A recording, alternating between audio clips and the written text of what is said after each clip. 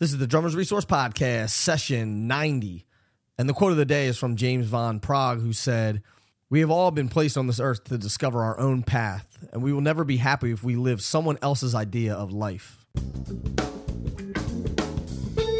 You're listening to the Drummers Resource Podcast, home of in-depth interviews with the world's greatest drummers and industry professionals.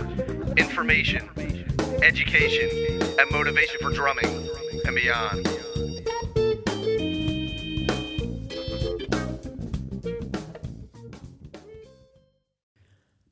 What's going on, everybody? Nick Ruffini here with another session of the Drummers Resource Podcast, and we are 10 away from the 100th podcast. I can't wait for that. It's amazing.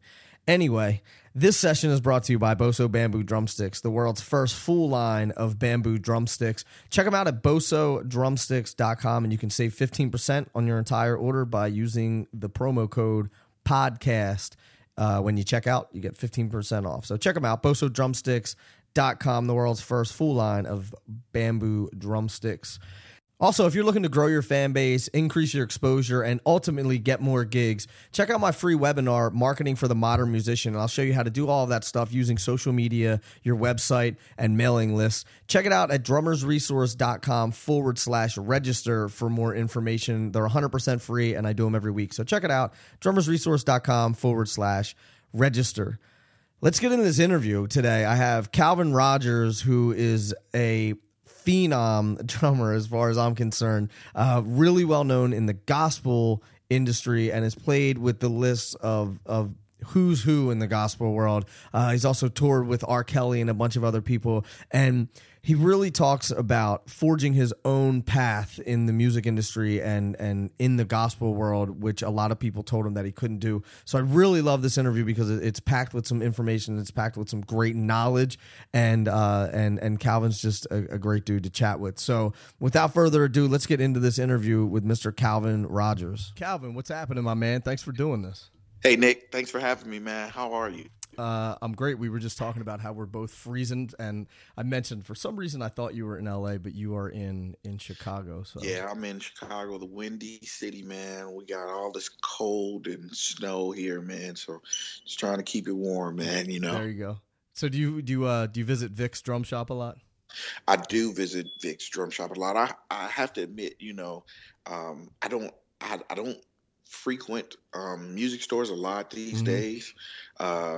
But Vic's has kind of made it, I'm giving them a great advertisement, but Vic's has made it kind of fun going back to the drum shops. It kind of takes you back to being a kid again. Yeah. And there, with so many of the bigger stores and commercial stores now, kind of only basically carrying the necessary items for drumming, at least.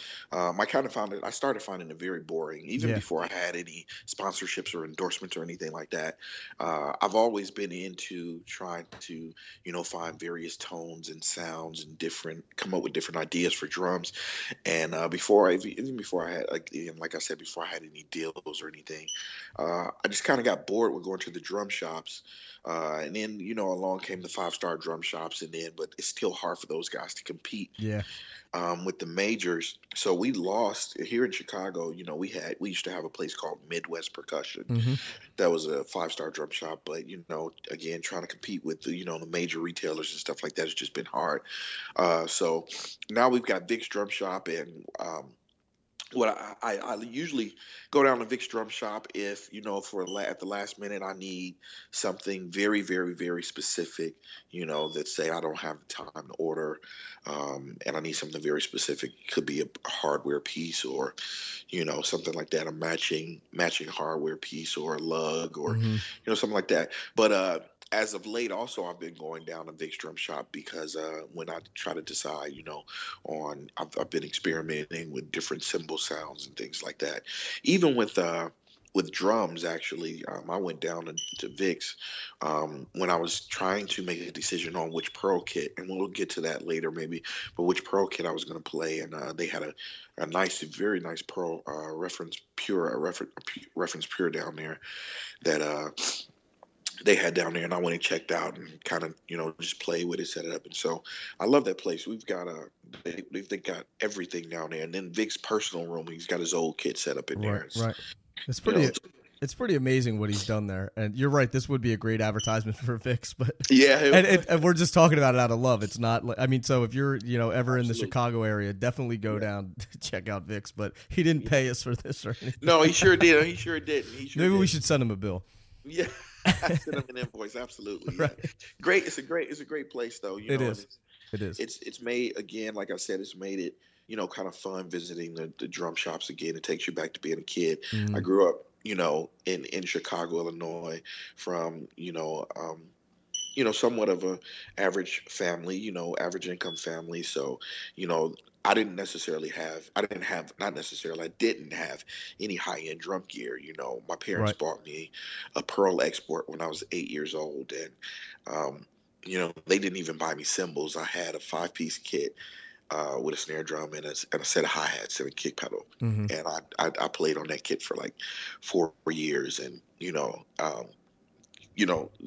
according to my dad, it's if my dad were alive and you asked him about my playing, he'd say it's why my pocket is the way it is, because I spent years and years just playing drums with just a set of hi-hats, no cymbals or splashes or anything like that. So, but on weekends, my dad was a musician, so I would be able to go into the guitar centers and play all their drums with the mini cymbal setups and all that stuff. So Right. Vix kind of takes you back to that. Nice. Takes me back to that thing. So I like going in there, checking out the new gear, Nice. that kind of stuff. Right. And that's the perfect lead in, because you were just talking about when you were a kid and growing up and getting into playing drums. And I always like to get the backstory on my guests that I have on the show. So just tell the audience a little bit about who you are, what you do, and then if you could tell us a little bit of history of how you got into playing drums. Well, I'm Calvin Rogers. I'm from Chicago, Illinois, and I've been mostly working with the pretty much, I guess you could say, something like the who's list of contemporary gospel music. I've had the pleasure of working with everyone from John P. Key to Shirley Caesar to Fred Hammond to Kirk Franklin, Mary, Vashawn Mitchell, Israel Houghton, Martha Munizzi, Marvin Sapp, and you got a lot of people in between, Micah Stampley. There's a host of people in between there. And just over the last probably 10 or 15 years, I've just played and recorded probably with everyone in gospel. Yeah. Traditional and contemporary.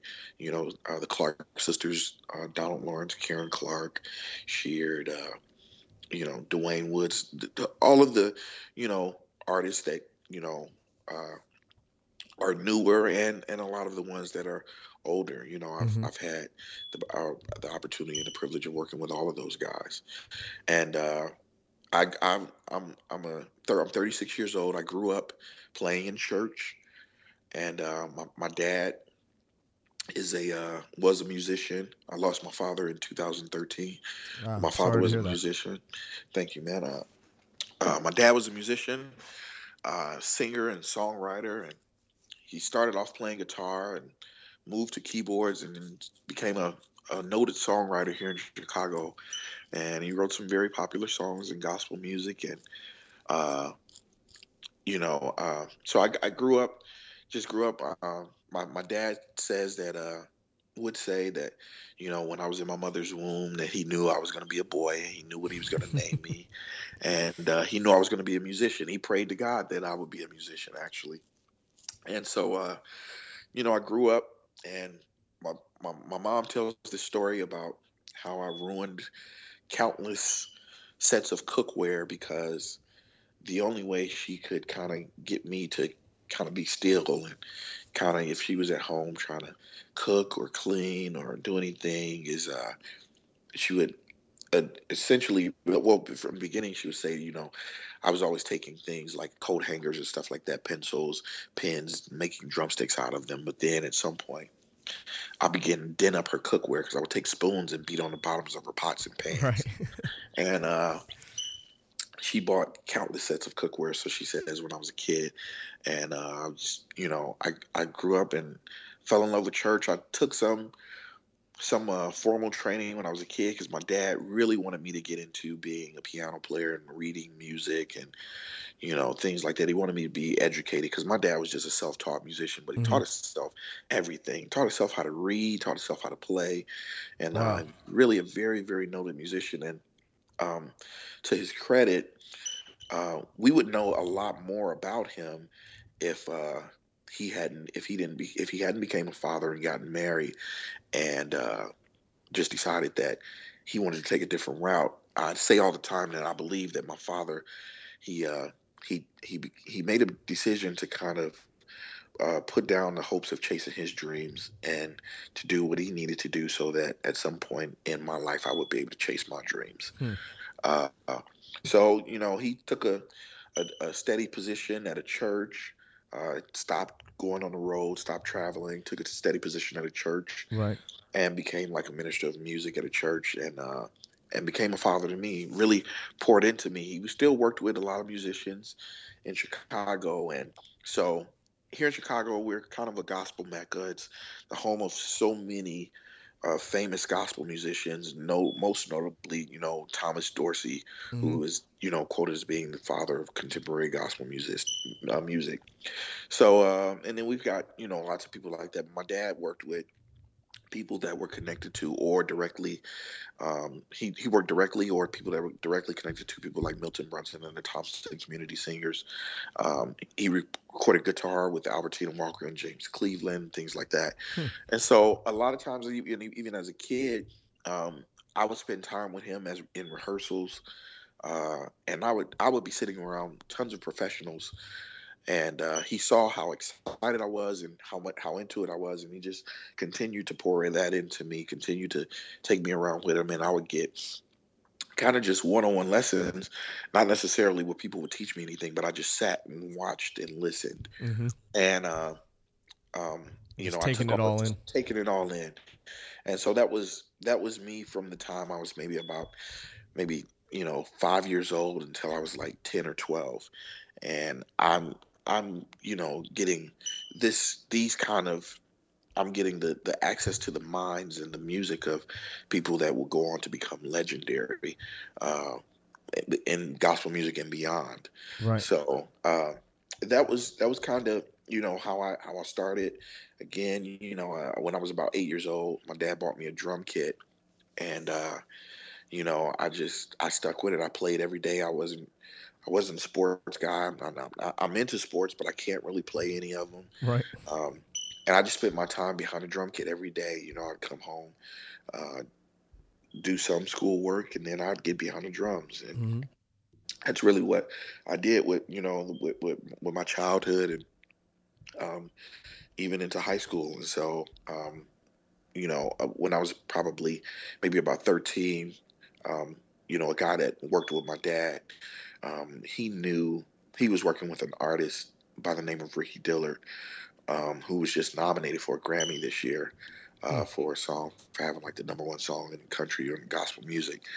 Um, and so he remembered me and he said, "Man, are you still playing? Are you really playing?" And I'm like, "Yeah, man. I was 13 years old."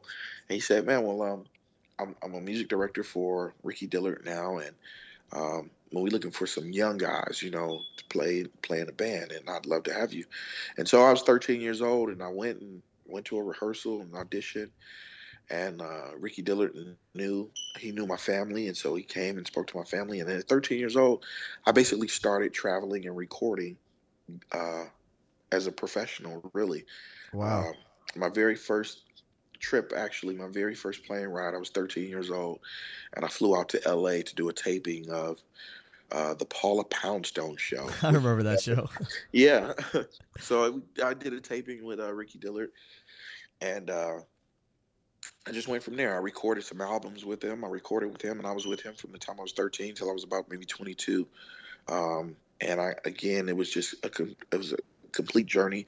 I was fortunate enough that a lot of artists were so they were so impressed with me as a teenager and as a young man that even when I wasn't fully developed as a musician, they were able to see the potential in me, and they would give me second chances. My first live record with Ricky Dillard is a complete disaster.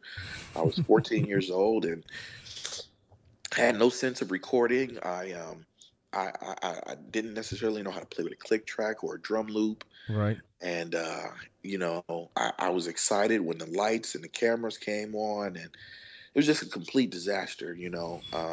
And some clips of it on YouTube, and every time anyone posts clips or they tag me on Facebook or something like that, man, my spirit just cringes because I'm just like, this is a wreck. But again, even the producers and the artists, they knew that I had something, and so they would allow me to work through it. And I've just really been fortunate and blessed to be in that position often. I've been in that position often, even with my current position with Fred Hammond. I've been with him for 12 years now. I've been his music director for about 9 years, and I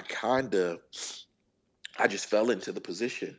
And it would have been easy for him. Fred Hammond was a multi-Grammy nominated artist, and um, is considered a legend. He is very, very huge, and Hmm. he's considered the author of you know praise and worship in the contemporary African American church. He's the inventor of it. They call him the architect of it. Right. And so there are tons of musicians, secular and gospel, who were dying to work with this guy.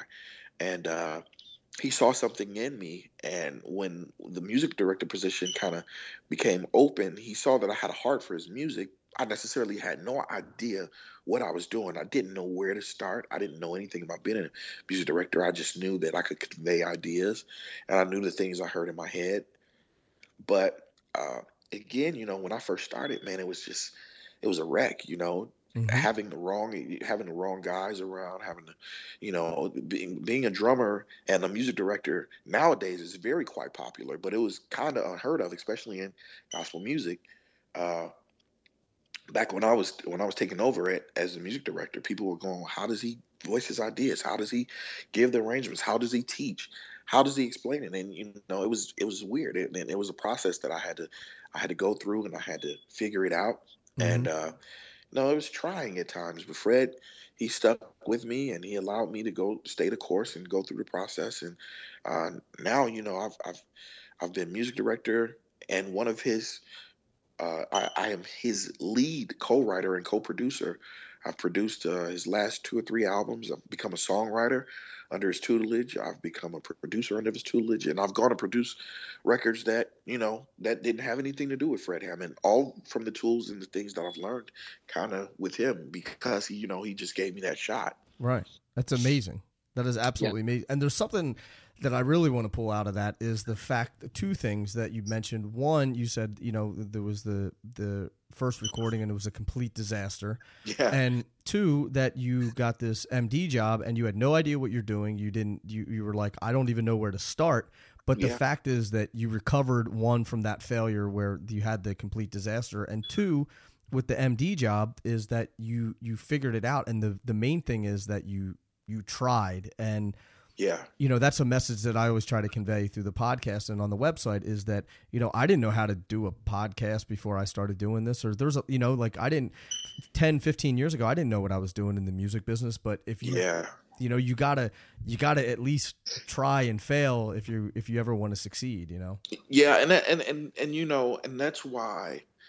And to speak on, and when we talk about the Ricky Dillard record in that first album, the thing that probably was the most important thing is that I don't even know if I had a clue that I was making such a mess of this live record.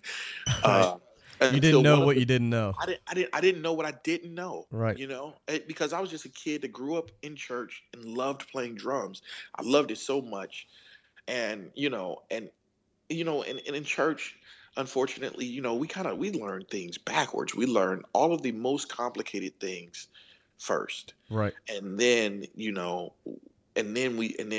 have to get instructions on on the basics, on the fundamentals. So Hmm. we learn the tricks and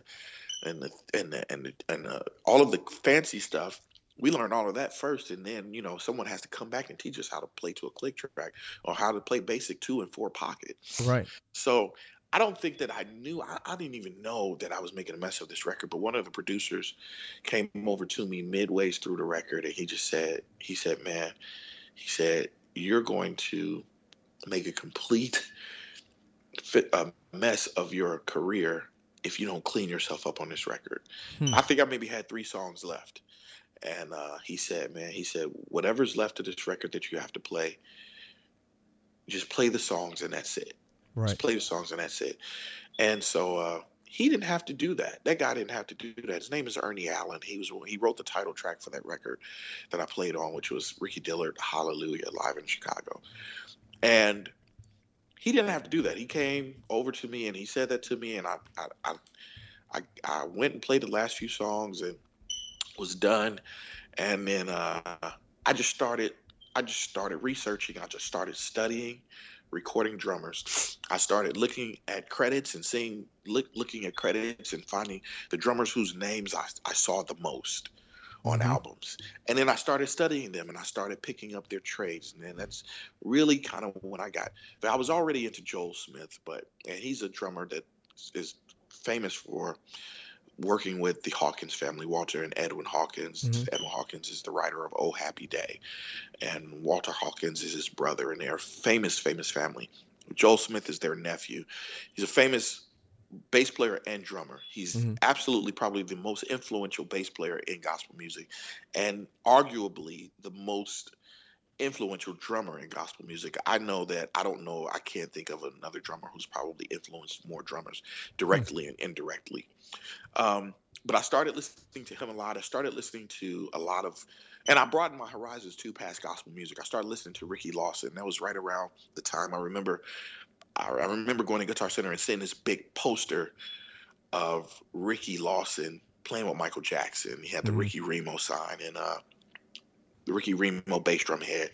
And I remember starting to find stuff that he was playing on. I started looking for him. And there was no internet, so I had to do a lot of researching, Yeah. And I just started looking for stuff, and I don't really know how. When I think about that now, I was like, how did you research things with no Google? Yeah. But I would just start going through albums, and I just start looking for them, and I would read the drum magazines, and they would list albums that these guys were playing on, and I would go get them. I would take my church check, and I made $35 a week at a church, and I would take that money and go to Sam Goody and buy tapes and CDs that I would see in the drum magazines, and I started listening to Dave Weckl and Vinnie Colaiuta, and Gad, and I also started Terry Baker, who's a drummer that's from Kentucky but plays a lot of gospel records. I started studying him. I started studying a lot of different people. Abraham Laborio was another guy. Yeah. Bill Maxwell is another guy that I studied, and then a lot of guys that were doing that, and that's how I just grew into that. I just started taking notes and just grew into this thing, and the next Ricky Dillard record that came around, you'll see between those 2 records and every record from a certain point, from 1993 to 2004, 2005, there was somewhat of a, I don't want to talk about myself in the third person, but there was somewhat of an evolution of Calvin Rogers, because you could see the growth, and you could see, where the changes were happening. You could hear them, and it was just from me studying, just, from me going from, taking that moment and saying, okay, I failed this recording. I've done it a disservice, but I could make a choice. I could say, man, this guy doesn't know what he's talking about. I'm going to continue doing what I do, because I'm 13 years old or I'm 14 years old. I'm the youngest guy here, and people are smiling in my face and telling me how wonderful I am, and I'm just a kid. Or I can make an adult decision and say, hey, I'm going to make myself better, and that's what I did. And those are things that, again, I think it's great that one of the things that you bring out is, making strides, even when taking strides and taking chances in music. Failures are something you don't hear people talk about a lot. People talk about it when when you get one-on-one access with them, but it's not so often that people in broad settings talk about their failures. I love it, man. I love the F word. You know, Yeah, I absolutely. do. You know, like Yeah. I talk about it all the time. I think that's one of the most important elements of success and how people got to where they got to. You know, is the failures, not necessarily the successes. Yeah, absolutely, absolutely. Yes, sir. Yeah, so I understand the same thing with with the MD position with Fred. I started, I started figuring out what it was that I was lacking, and I started getting up on certain things. I made sure that I became more than familiar with with the music, whether it be knowing the keys of the songs, whether it be knowing where all the accents were, where all the changes were. I made sure I was more than familiar with that stuff, Mm-hmm. and so that I would at least know, if for nothing else, if for nothing else, if we have a song that Fred has already recorded, if for nothing else, if I just say we're going to play it as is, like it is on a record, at least I know where everything goes. I Right. know where every part is and where everything happens. And then I just learned how to become more vocal in voicing my opinions or my thoughts on arrangements, and whether I learned a lot about keyboards and playing them, and start getting back to my keyboard roots. I took piano lessons. I said, my dad initially tried to get me to be a keyboard player, so I took piano lessons, Mm-hmm. and that stuff stuck with me, even though I didn't do it long. I did it maybe a year, but it stuck with me, and it's stuff that you don't forget. And Right. I remembered it, and I just, I began to enhance it. I took, lots of theory courses, and when I was in high school, I went to performing arts. I took lots of theory and that kind of stuff, and so I just went back to my memory on that stuff and just said, I'm going to make a very, very, very, a very direct effort to, bring those things back to my remembrance, and the things that I don't know, I'm going to make sure I learn. I'm going to try to figure it out, Mm-hmm. and and it took some time. We had some shows where we didn't know what we were doing. We had some shows where I put together arrangements, and I worked on arrangements, and they totally worked. They totally didn't work. They went against everything that the vocals were doing, and I had to learn the difference between majors and minors and notation, and how it affects when you play certain chords or notes Mm-hmm. over vocal changes and things like that. I would have come out with great ideas, and I would hammer out ideas that I would spend hours and hours and hours on, you know, man, Right. 7 8 hours I would spend on an arrangement, only to find out it doesn't work for the song. Mm. And and but That's after a while, frustrating. it's frustrating, but Yeah. I never let that go. Oh man, I'm not going to be bothered with this. I'm not going to do it. I'm going to give up on it. I say, the next time I spend that much time on an arrangement, I'm going to make sure it works. So I'm going to know whatever it is that I need to know for that. Mm-hmm. It makes total sense. I want to go back a little bit about what you talked about playing on the record and starting to learn all of these other styles, because a couple of reasons. One, I think that gospel music and chops are, they're synonymous. So, Yeah. and a lot of the sensation that a lot of people see on YouTube is just the chops aspect of it, and I think that hinders a lot of people's playing because that's all they know how to play. So Yeah. I want to ask you how, like, I want to boil this down a little bit to hear how you really practice that stuff, because I know the listeners are going to say, okay, that's great, you went and listened to all these records, which is huge. Like Yeah. Brian Fraser Moore always says, you are what you Yeah. eat. You are Yeah. what you listen to. Don Famolaro says, you can't play like Steve Gadd if you haven't listened to a ton of Steve Gadd records. Uh-huh. So now, how did you take that to the kit? Like, can you walk us through kind of like a practice session or a way that you actually applied what you were listening to your playing? Well, yeah, absolutely. Well, I think with the very first influence, the first person I probably gravitated more towards was a lot of Joel Smith, and actually, in me trying to research Joel Smith, I started going through a lot of studio records. I had some live records from when from earlier, when he was a very young guy, and his playing on those records was phenomenal. It was just so aggressive and explosive.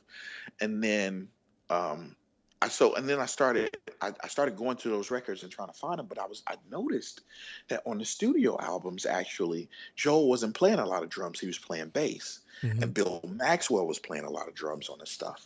Oh, So, so, as a kid, I probably wasn't wise enough to even say there's a reason why. I just figured, oh, he played bass, so maybe he decided to play bass, and Bill Max was going to play drums. But now that I notice that and I think about it, the reason probably why was because Joel was, he probably wasn't just as settled as Bill Maxwell was maybe then. Mm-hmm. Bill Maxwell was a studio ace. I mean, this guy worked with Andre Crouch, and he worked with the Wine and See. Not only was it an incredible drummer, but he was a phenomenal producer. Right. And so I started listening to Bill Maxwell, and the very first thing I noticed about Bill Maxwell, was the tone of his snare drum. Mm-hmm. Noticed his snare drum and his kick drum. So I started listening to that, and I'm listening to him, and I'm just going like, man, this guy is very, very. At first, my first thought was he's very bland. He's very plain. Right. I like Joel because he was ferocious. He was just explosive. But then I started listening to Bill, and I'm going, man, he's very laid back. I wonder why didn't Joel play this song? And then I kept listening to it, and I kept listening to it, and I kept studying. So then I just realized that I was having a harder time mimicking his simple playing than I was Joel's playing. It was really that simple for me. It was that that was like the aha. It was like, and I was very young when I went through this. I was probably like maybe 14, 15 years old. Right. But I realized I was going back to those records, and I would play a Joel song, and I would play that stuff, but then I realized when I started playing to the stuff that Bill Maxwell was playing on, I started realizing like, hey, this is taking more effort and more concentration for me than any of the other stuff. And I said earlier, one of the first things I said is I grew up in church, and we learned to do everything backwards. So all of the crazy licks and fills and stuff and triples and doubles, we learned that was what we did. That was the stuff that we play. But for me, as a drummer in gospel music, we never a lot of us go right past that. We go right past the fundamentals, right? So it's like it's kind of like going to the court, and you see a guy that's on a court, on a basketball court at the park, and he's running up and down the court doing 360 dunks and behind the back dunks, and he's doing alley oops. He's throwing the ball off the backboard, catches it, and dunks the ball. But then you got a guy, and he plays. Then the guy comes in, and he comes in, they play a one-on-one game, and he's got all his fundamentals, so he can dribble the ball, and his footwork is together. So this guy never even gets a chance to showcase his dunks or his behind the back move or anything like that. He never gets a chance to showcase that because in a game, you got to have the fundamentals before you get to that point. Sure. Well, in music, you have to have the fundamentals before you can get to the point of mimicking any Steve Gadd chop or Tony Royster chop or any Weckel, Kali Yuta, any of those guys that you admire. Before you get there, you got to get to the fundamentals first. You got to be able to dribble the ball down the court. Mm-hmm. And so that's kind of where it started for me. I realized that just really quickly. I noticed I was playing along to a Bill Maxwell record, and I noticed this is a little bit harder for me than anything I've played so far, and I'm not doing anything. Right. And so that was it for me. And so I started all over again. It was like I almost just started teaching myself to play drums like I almost never played them before. And so that was how I went about it. I would sit down every day, and I have students now. I started teaching, and I would sit down every day, and I would tell guys, I said, okay, so here's the deal. We're going to set this metronome here, right here next to us, and we're going to play 200 bars of solid 2 and 4 or 4/4 backbeat. So you got eighth notes on the snare, and you've got half notes on a kick drum, half notes on the snare drum, and that's it. 200 bars, and that's all. I don't want to hear an open high. I don't want to hear anything. A lot of musicians. So hard to do. It's hard, but and I think, me personally, I think as musicians, a lot of us kind of develop a certain form of ADD as a musician. So those kind of things, it kind of takes us back. It's hard for us to get into that, it's hard for us to develop that serious concentration. Another moment for me, and another tool that helped me, I remember seeing Ricky Lawson playing with Michael Jackson at the live in Bucharest. They showed it on HBO. I remember watching it the night they showed it. It came on. I remember watching it in real time, and I remember when uh, they got to Billie Jean. At the end of the song, the stage goes black and there's a spotlight, and all there is Ricky Lawson playing this solid backbeat Right. against Michael. And Michael danced for probably about 8, 9, 10 minutes. And I mean, Ricky Lawson did not move. Right. He didn't move. And that I was just like, I've never heard anything like that. I was sure, I said they turned on a drum machine or something like that. Like he just fades away and the drum machine has taken over. They sampled his sounds because he never moved. And when I saw him playing it and I realized it was him playing it, again, that was a moment where I said, that's something that I need to work on. And so again, it relit that fire in me to tell me, okay, go back to working on that. So that was really my process for a long time. It was that easy for me to notice. It just became easier. And I think, a lot of drummers go, well, how, when like you said, you say, well, how did you change that? How did you change that? I still put in time and found time to get behind the drums and try and be creative. But I realized even with my ideas, and I hear drums all day long, and I have most of my life, but I hear drums all day long, and, I'm always having ideas, but I got to the point where I realized there'll never come a moment in a song where I can try those creative ideas out, or I can try those moments out if I can't get through the song. Right. So that was kind of just it for me. That's really literally how it happened for me. I think that's amazing because it's like the guy, not to steal your basketball analogy, but it's the guy that you see out there on the court that does 100 free throws, and then he does 100 shots from the corner, and then moves over 3 inches and takes 100 more, and then 100 more, and really honing that skill and reducing everything. And what I did years ago was I was in a touring band, and I was recording the shows, and I would go home and listen to them, and I was like, man, I play a lot of drums. Yeah. So I took the drums away, man. I did like a 2.5 month tour with a kick, a snare, and a hi-hat. And that was it. And man, that's another great point. That was something else. That's another great point that you brought up, man. Something that drummers have gotten away from is recording yourselves, not just when you're alone practicing, but in those live musical settings. That's something that I learned even when I started, when I started getting lessons. I studied. I didn't necessarily have lessons, but I went to performing arts school, and we had a program called Ravinia Jazz Mentors that was headed by Ramsey Lewis, and I went on to work with Ramsey Lewis after I got out of school. But I met him as a part of this program, and it's the reason why. I don't know if any people that have anything to do with schools are listening, but this is why we have to keep music in schools, because I was on the verge of probably ruining my life. I had the wrong influences behind me. Now, I know I told you guys I came out of church. I grew up in church. I did. But as life grew on, I went and I became influenced by the wrong people at one point in my life. Mm-hmm. And I was probably at a point where I got to a point where I had to make a decision between whether or not I was going to try the music thing, or whether or not I was going to be a street kid, or try to be a street kid and be influenced by a guy standing out on the corner. And the Ravinia Jazz Mentors program that they had at the school I went to was basically a program where professional jazz musicians that worked with the likes of Ramsey Lewis and Diane Reeves. We had Orbit Davis there. I mean, so many of these musicians had resumes that were just miles and miles long.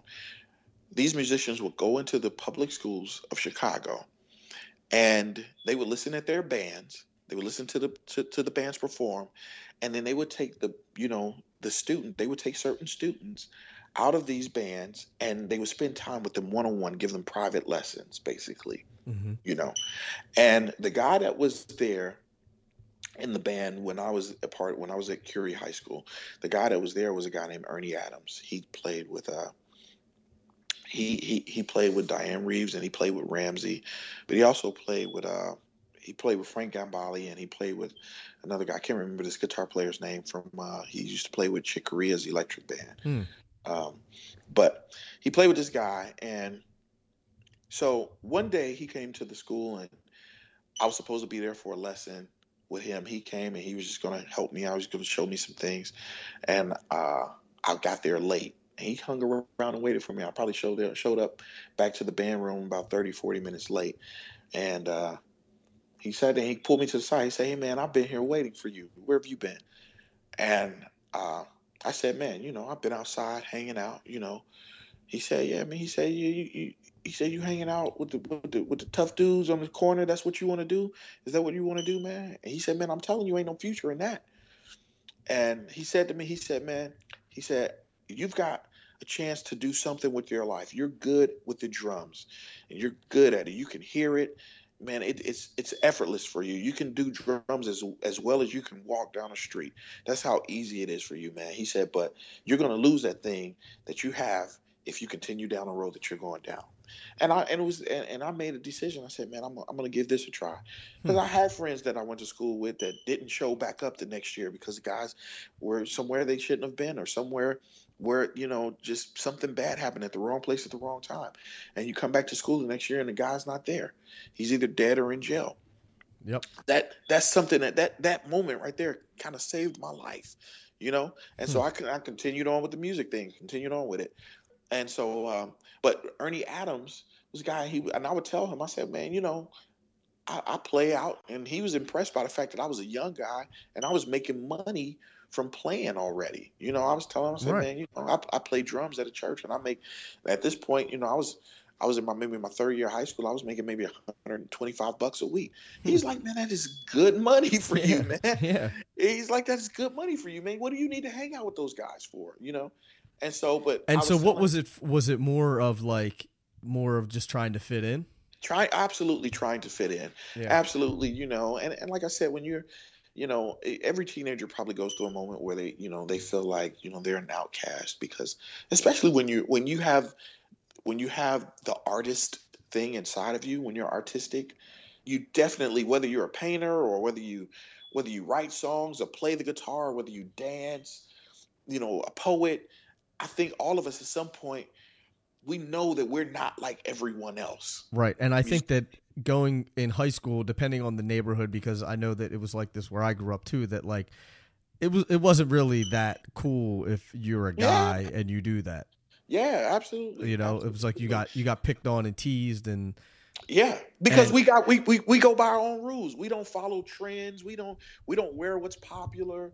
All the other guys were at school and they're wearing baggy clothes and the pants are hanging down and oversized sweatshirts and t-shirts, and I bought my clothes to fit. Right. So so that kind of stuff is, and so you go through that and you start trying to figure out, well, let me give this a shot. Let me see what happens when I do this. And so I went through that. I did that, and luckily, again, this program that they had in place, and it was called Jazz Mentors, and it should have been like Life Mentors or something like that, because I mean, these guys really were there to help you get through life, not just to become a good musician. Mm-hmm. So and I went to school. I went to a school called Curie Performing Arts High School in Chicago. And I don't know if you know Keith Harris that plays with Black Eyed Peas. Yeah. Keith Harris taught me to read music. Really? He was a couple of years ahead of me. He went to the same school. So he was a part of that program. Guy named Anthony Wanzi, same thing with him. Mm-hmm. We had a lot of guys come in and out of that school. So, but I was a part of that program, and it helped me. It completely changed my life. And so, but Ernie, the point I was making about the thing that I was getting to was that Ernie, one of the things he told me, he said, "Man, when you go out and play your gigs on the weekends or you play at church, record yourself playing and then listen back to it." And that's what would happen with me. I would be playing and I would go back and listen to the drums, and I'm like, man, I'm still playing a lot.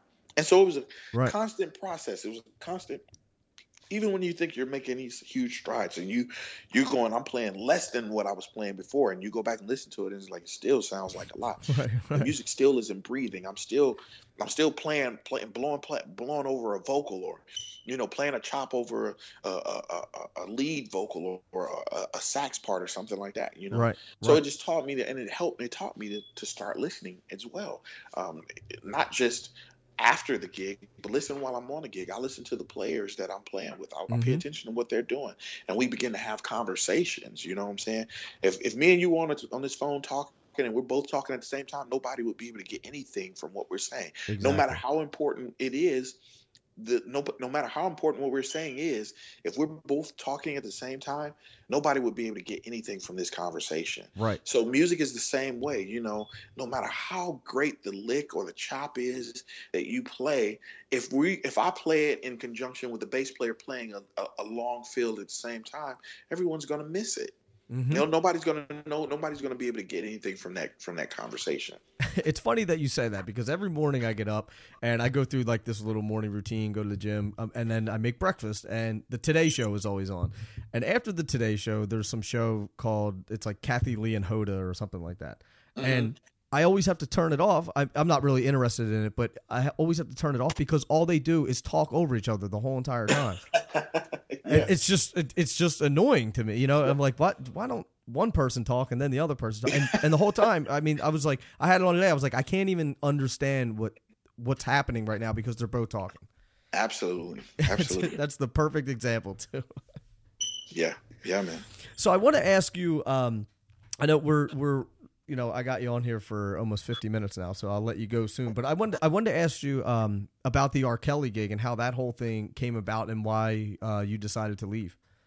Yeah. Okay. Well, and so back to Jazz Mentors. So after I graduated high school, I decided not to go on the road. I mean, I decided not to go to college. I just wanted to play. And so I worked a job for a little while. I had this job, and this is just a quick side story. I had this job. A friend of my dad's got me a job at a place called Shared Marketing Corporation. I was doing data entry. And I get a call one day from Ramsey Lewis's office, and he's like, I'm looking for Calvin. And he called my parents' home and left a message, said, I'm looking for Calvin Rogers, and can you have him call me back? This is the office of Ramsey Lewis. And so I call down to Ramsey studio. My stepmother calls and says, hey, you got a voicemail message from someone at Ivory Pyramid Studios. I call back, Ramsey saying, hey, man, my drummer, which was Ernie Adams, the guy from Jazz Mentors, my drummer can't do this weekend of gigs with me. And he says that you are more than ready to do this gig, but I need you to come to rehearse. I need you to come and do these rehearsals. We're going to rehearse for 2 days. And so he said the rehearsal is going to be on Thursday and Friday. And then the 2 gigs they're both on Saturdays. One is this weekend and one is the next weekend following. So I said, I'm like, okay, great. So I call Ramsey back and I get on the phone he said, well, the rehearsals are Thursday and Friday. He said the rehearsals are going to be from like 12 to 4 down at my studio. Right. I said, okay, cool. So I go and ask my boss. Say to my boss, man, I just got this call. Ramsey Lewis called me, and man, I met him in high school. He's a famous jazz man. He said, no, I listen to Ramsey Lewis. I listen to his morning show on my way into work.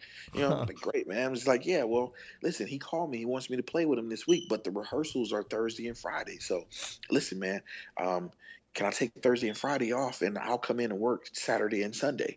And he was just like, nah, I can't really do that, man. You just started here and I can't give you any days off, man. And he gives me this whole speech about, drums. And he's like, I know you like the drums and I know you like music, but, man, you're older now. You just graduated high school. You're going to have to start thinking about how you're going to take care of yourself. You're going to make a living for yourself. And so you may have to find some other outlet to be able to play drums. You have to find somebody that can do a rehearsal or do a jam band or something like that, after the hours that you get off work, And so he said, I'm not going to give you the days off. And that's kind of it. And so I said, okay. And I went back to my desk and I worked through lunch and I went back after lunch and I went to go to lunch and I said, hey, man, listen, I appreciate you giving me a chance. I know you're friends with my dad and I know that's why I got this job. And I hope I don't ruin it for someone that needs it. But this is not my stop. So I left. I told him, I said, I won't be back after lunch. It doesn't make sense for me to waste you guys' time. And I won't be back for lunch. Wow. I went and did the rehearsals with Ramsey, and I played with him for years after that. I took over with the band Urban Nights after Omar Hakim, after Urban Nights. I did Urban Nights 3. I did Urban Nights 3 and 4. He did Urban Nights with Omar Hakim and Sonny and Marie. And after that, I took over and I did the next 3 records with him, with Ramsey, and then I started touring. So Ramsey introduced me to a guy named Vince Lawrence, who's a DJ, and but he also had his hand in a lot of different things, like commercial and radio jingles, TV jingles, stuff like that. So he calls me one day and he's like, "Hey man, there's a producer that has a room down here at the studio, needs a drummer on a commercial. Can you come down?" I'm like, "Cool." So I come down and I'm setting up my drums, and we get the drums mic'd and everything, and then I start sound checking my drums. And just so happens that this same studio, R. Kelly had a room in. And so I'm sitting there, I'm sound checking my drums, and literally R. Kelly walks past the room. And he's standing there he stops and he stands there and listens to me sound check my drums. And I'm just playing a lot of pocket, playing a lot of 2 and 4, getting lined up with the click. And did you know he was there? I had no idea he was No. there. My little brother was with me, and my little brother was sitting facing towards me. So he's looking, and R. Kelly was standing behind me. So he's looking at R. Kelly like with the wide eye, like he's like in amazement. and so R. Kelly's standing there, and so so I stopped playing. They say, "Okay, man, we got tones and everything. You can hear the click." And I'm like, "Yeah." And he tells me something. He said, "Man, I think he said, man, we're hearing a little rattle or something." So I bent over to fix something on my kick drum. And when I sat back up, R. Kelly was standing over me. And he's just like, "Man, you sound really good." And I'm like, "Man, you are R. Kelly." So he's like, "Man, you sound really good, man. What's your name?" I said, "My name is Calvin Rogers." So he said, "Man, okay." He's like, "Man, are you from Chicago?" I said, "Yes, sir." She's like, "Cool, man. Do you play with anyone?" I said, "Man, I play a lot of gospel music." And at the time, I was playing with John P. Key. Mm-hmm. I told him I played with John P. Key, and he was like, "Man, I love John P. Key." He's like, I love gospel music, man. I love it." So he's like, "Man, I'm going to send somebody over here to talk to you." So he sends Donnie Lyle over there, who's his music director. Mm-hmm. And Donnie Lyle comes over and says, "Hey, man, Rob told me to get your information. He's about to put a band together for his next tour." And I'm like, "Oh, okay, sure. Well, here's my number." And I kind of didn't think I never expected to hear from him. I gave him my number, and I finished my session, and then that was it. And then a few months later, I started playing with David Hollister, who was a part of Blackstreet with Teddy Riley at the time. And so I was playing with David Hollister, and I knew that R. Kelly had put a band together. Sure enough, he put a band together, and Nate hired a different drummer. But the drummer wasn't working out. And so they sent R. Kelly told his music director, he said, "Man, what happened to the guy that I asked you to get his number at the studio?" And he said, "Oh yeah." He said, "Yeah, man, I got to find the guy's information." Well, it just turns out that the guy that played bass with me with John P. Key was in this. They had hired him for the R. Kelly band. So he said, "Man, I can't remember. I don't know what I did with his information." He said, "Man, the guy that played with John P. Key." He said, "Yeah." And then the bass player goes, "You guys are talking about Calvin." He said, "Yeah, that's the guy's name, Calvin Rod." He said, "That's the guy named Calvin." He said, "That's my boy." And so he said, "Man, do you know how to get in contact with him?" He said, "Man, he's right around the corner at a rehearsal hall, rehearsing with Dave Hollister." So they get in the car, and R. Kelly's music director and my friend Tony Russell, who now he's bass player. He's playing with a bunch of artists right now, but he's doing he did Jay-Z for a long time, and now he's doing Kendrick Lamar. He's relocated to LA. He comes around the corner and gets me at this band rehearsal, and it's like, "Hey man, we got a drummer here with R. Kelly, but it's not really working out. And Rob just asked about you. So can you come tonight? Come to rehearsal and audition." I said, "Absolutely." So I go to this audition with R. Kelly. He's not there. It's just a couple of the techs and the band. And they put on this R. Kelly song, and the first thing he says, "Man," they had given me a CD, and I basically had a number of hours to learn this R. Kelly song, which was "I Wish." Had a number of hours to learn this song, learn the kick patterns. And I'd known quite a few drummers that work with R. Kelly, and so I knew that he was very can you hear me, Nick? Yeah. Okay. So I knew that he was very, very like very meticulous about the drum parts being very, very dead on. He wanted it exactly precise like the album. Right. So I learned the parts just the way they were. And I go to the rehearsal and I learn the parts. And the first thing they do is ask me, say, can you play with a click track? And I'm like, yeah. So play with a click track. And I play the song just straight like it was, like the record. And he says to me, he said, man, I'm very surprised that you played the song just straight like the record because we had a lot of gospel guys come down here and audition, and then all of them were just playing all over the place, and they couldn't play, or they couldn't play with a click. Right. And so he said, "Well, man, can you do any of those?" He said, "The reason why Rob wanted a gospel drummer is because he likes the flash and the flair of gospel musicians, but he also needs the discipline of a professional, R&B drummer."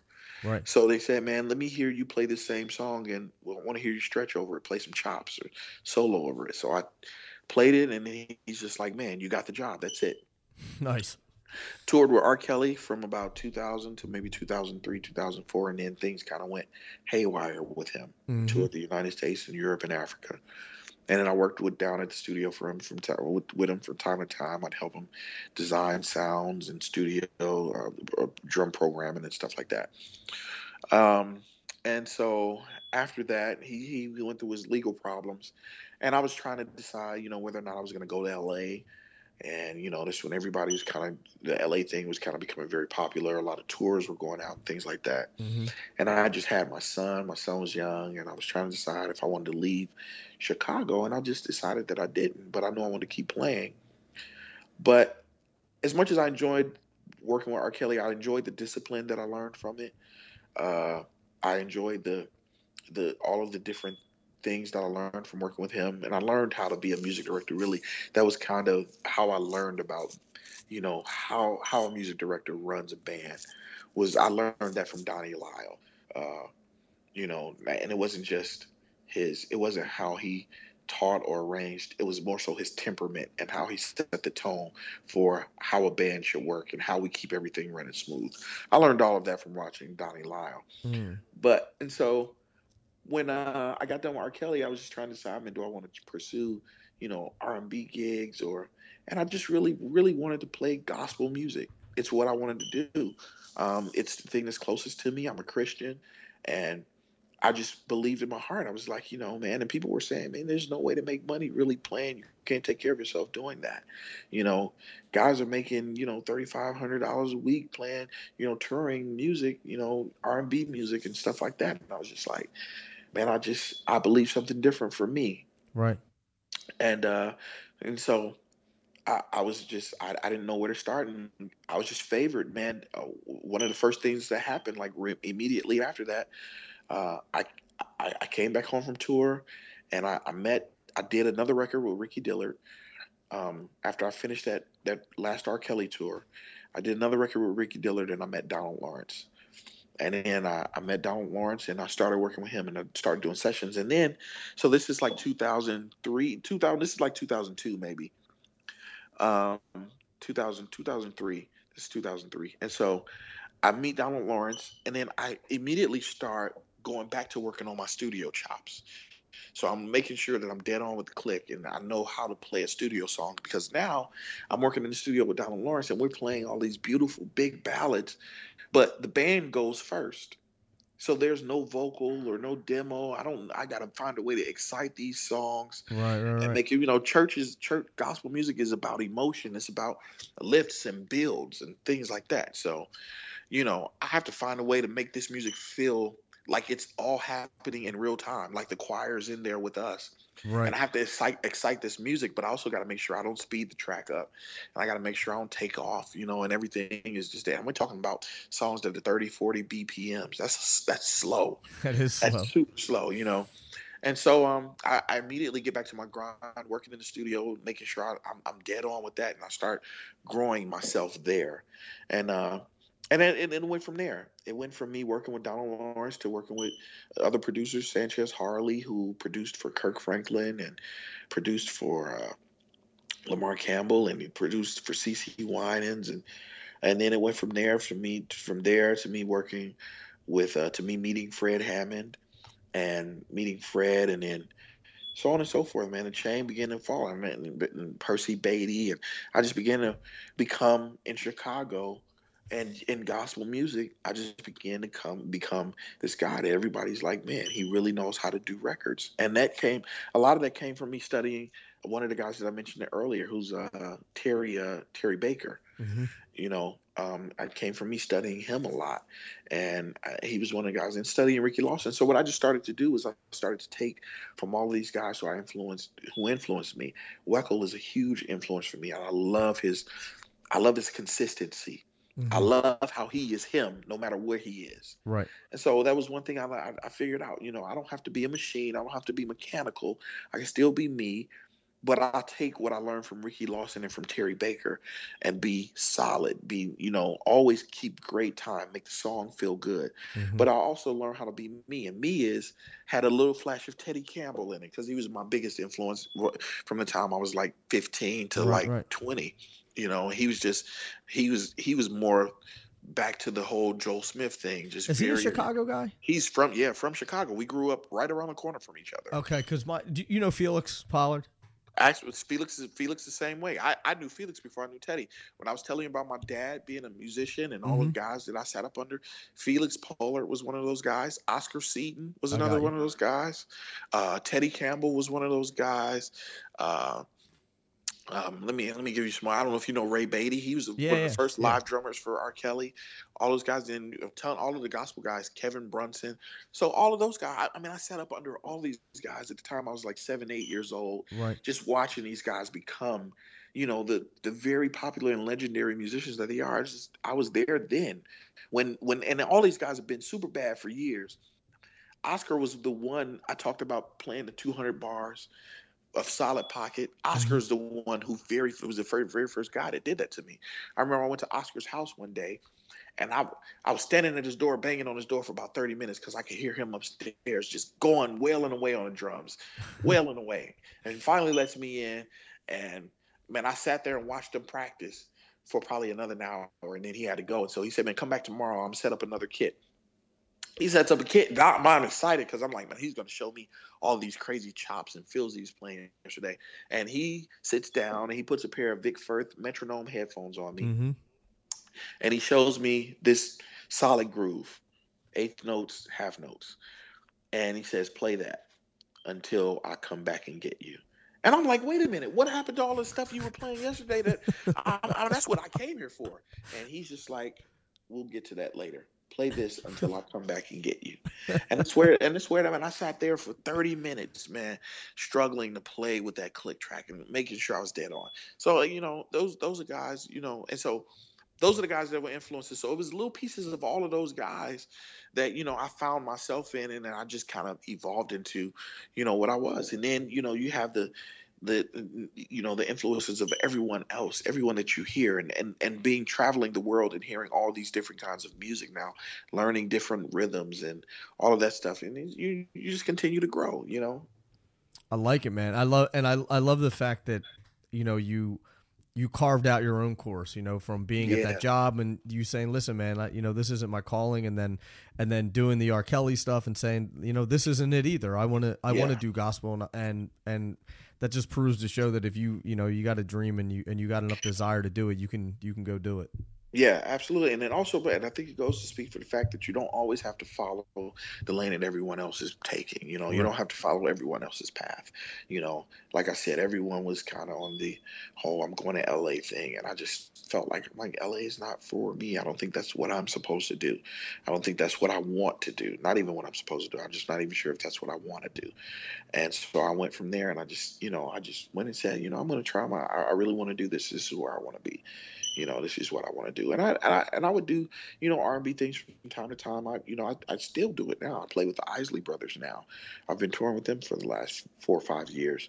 And in all of 2013, I toured with Aretha Franklin, and I've done sessions for, I've done some sessions for tons of guys, Avant, and, a ton, just, a lot of different people. I've done that, and I enjoy it. It's cool. But when they say home is where the heart is, and for me, home is gospel music, and that's where I feel like I'm most effective. Um, because I'm all about, at the end of the day, one of my biggest things is about influence. I love the power of influence, Right.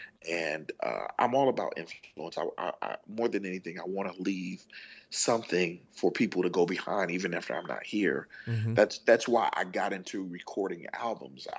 I didn't. One reason I wanted to record was because I felt like it was history. And long after I'm gone, this music will live beyond me, and people will hear it and be able to go back and say, "Oh, I hate it," or "I love it," or "I don't really get it," or "I like this guy better." But it'll be something.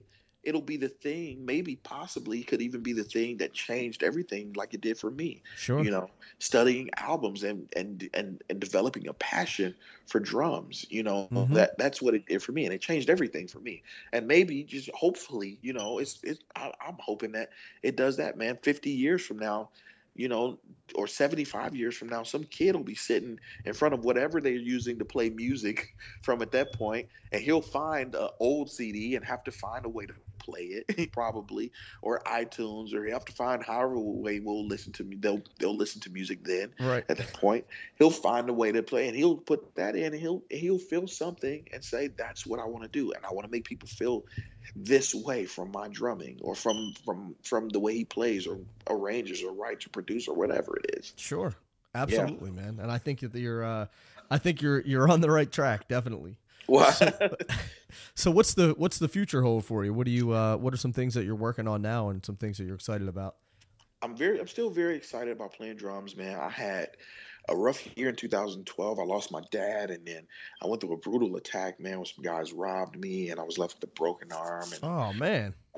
yeah, and these guys robbed me, bought a house, and I had a broken arm and torn retina, broken nose, and all this happened in 2012 while my dad is fighting for his life, and ultimately, he met his demise. So, uh, I kind of, after that, after having a broken arm, uh, I wasn't able to play drums for about 7 weeks, 7 or 8 weeks. Mm-hmm. And the doctors initially told me it would probably be more like 6 or 7 months. And, but I recovered very, very, very quickly, and my arm is better than it ever was. And so, but during that time, man, I just really, really, really came to realize how much I enjoyed playing drums. Right. So, I got back into that, and I really kind of got back to that point where I just really started loving how to play, loving playing drums again. Mm-hmm. Because I played drums probably every day of my life, and then it just went away for 7 or 8 weeks, and it's like somebody's just cut the air off, man. Yeah. You're struggling to breathe. So it was like that for me, and so I'm very excited about playing drums again, all over again. It's taking on this whole new meaning to me. So I've been doing that, um, and I've been doing a lot of writing and producing, and so that's something that I'm very excited about because it that now intrigues me just as much as playing. Um, Mm-hmm. finding another way to express yourself through music, through the power of lyric. And songwriting is a very, very, very tedious and very hard process, Yes, man. it And is. people that have the gift of songwriting, I admire them so much because, placing words together and conveying your emotions, it's not like a text. You have to find the right word, and it's got to make sense. Mm-hmm. It's a very, very hard process, but I've been studying, and I've been trying my hand at it, and I've had some songs. I think last year or the year before last, song I co-wrote with Fred Hammond was nominated for a Grammy, and It's awesome. uh, so we've had some success. I've been able to write this year in 2014.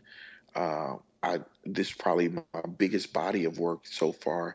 I co-wrote about 8 songs with Fred Hammond on his new album, and I Nice. wrote a lot of it. I extended, a very even extended my hand in the lyrical process on this project, and wrote a lot of songs with him, a lot of music. And now I've got artists that I'm working with. I've got a few artists at my production company, Synergy Music Group. Um, uh, we've got a few artists that we're working on that are about to release in the next few months. So those are things that I'm working on, and I'm also now, I'm getting back into, going into other areas of music now. Going. Uh, I'm gonna go. I'm going back and forth between Chicago and Nashville, Mm-hmm. and trying my hand at some of the other music there. Working. I've been there and worked there in the studios quite often, and I love the studios in Nashville. And so I've gone back and forth there for the past few years, working with the likes of Tommy Sims and Israel Houghton, and some of those guys. And so I'm going back and forth there now, possibly even maybe relocating, and Mm-hmm. going to try my hand at the, maybe at the pop scene, at the country scene, and the studio scene there, Cool. just to, just to give. I really, really would like to make way for some of the younger drummers that are behind me in gospel music, uh, but not necessarily ready just to stop playing. So, but I really, I'm all about, trying to share and trying to, help to mold guys into and mentor guys into that place, where they can become the true professionals that they probably, that it's in them to be, Mm-hmm. you know. Mm-hmm. So where can people go to learn more about you, or if they want to keep up with what you're doing? Well, my website is being built right now, so Um, there'll be a link to that soon. I don't want to give out the address and it ends up wrong because All right. we've had some issues with the name thing, the domain. Okay. But for right now, I'm on Facebook, and you can visit me at Facebook at www.facebook.com/. Calvin dot Rogers number 2. And there's a fan, and I have a fan page on Facebook as well, which is www.facebook.com/Calvin C Rod Rogers, and that's Calvin CalvinCrod, then RODGERS. And then I'm also on Twitter and Instagram, which is at Calvin R_Rogers, and Rogers is with the D. And so I'm constantly posting there, and you'll be able to find the links to my websites there very, very, very soon. You'll find all of that stuff there, and I'm working with, with my companies, getting ready to release some materials, and I'm very excited. I recently joined the Pearl Drums family, and it's been a Nice. great experience, man. And Mike Ferris and Kevin Bly have really, really, just really helped me out, and they've just taken such great care of me in my first 2 years that I've been there, man. And so I'm working on, some things for them, and you got to check out the new Pearl stuff. It's great. They got the new acrylic drums, the Crystal Beat kit. I've heard a lot of amazing things about it, and I haven't. And man. when I was at NAMM, I didn't even I just spaced on checking out the Pearl stuff, and I don't know why I did. Oh man, it's absolutely killer, man. So it's absolutely acrylic, It's absolutely killer. Nice. The I'll have to acrylic check it out. drums are absolutely, and they got these new hybrid wood and carbon fiber combination kits that are very, very cool. And of course, the reference drums and the reference pures are, those are standards, and so Right. Awesome. very, very, very, very dope. Awesome. Well, Calvin, thanks so much for taking all this time, man. I really do appreciate it, man. It was definitely inspiring, and I appreciate what you do, man, and I appreciate the fact that you carved your own path and went your own way rather than following everyone else's. So I applaud you on that. Well, I truly appreciate that, Nick, and I appreciate even, man, you taking a moment to have me on your show. I never take for granted that when people give you a platform to speak about yourself or what it is you're doing, man. So many incredible drummers out here, and I'm always humbled by the fact that people take the time out to even mention my name, man. And I'd like to thank you and wish you the best of luck with the podcast, man. And I'll definitely from now on I'm going to be tuned in and locked in, because as I've heard, man, you've had all of my favorite drummers on there, most of my favorite drummers. So I'm looking forward to just seeing the rest of my favorite drummers and some guys that I don't know about. Right. I'm looking very, very forward to that, man. And hopefully everything will work out, man. And I really appreciate you having me on. Thank you, man. I appreciate all that. You saying all that. And yeah, man, it was an honor. And thank you to Eric Hernandez for introducing us. Shout out to Eric Hernandez, who's the drummer for one of my favorite artists right now, Bruno Mars, man. Yes, sir. Eric is killing it right now. He is. Yeah, thanks so much, man, to Eric. Well, cool, man. So, we'll take care. Keep doing what you're doing. And again, thank you so much. And I'll talk to you soon. Absolutely. Thanks, Nick. All right. Thanks, Calvin. All right. See you. There you have it, the one and only Calvin Rogers. And to get the show notes of everything that we talked about and how you can connect with Calvin further and keep an eye on what he's doing, check out drummersresource.com/session90. And there will be all the show notes on there. Also, if you're looking to grow your fan base and increase your exposure and ultimately get more gigs, check out my free webinar, Marketing for the Modern Musician. And it's 100% free, and I'll walk through how you can do all of that stuff through social media and through mailing lists and through your website to really grow your fan base, increase your exposure, and ultimately get more gigs. You can learn more at drummersresource.com/register.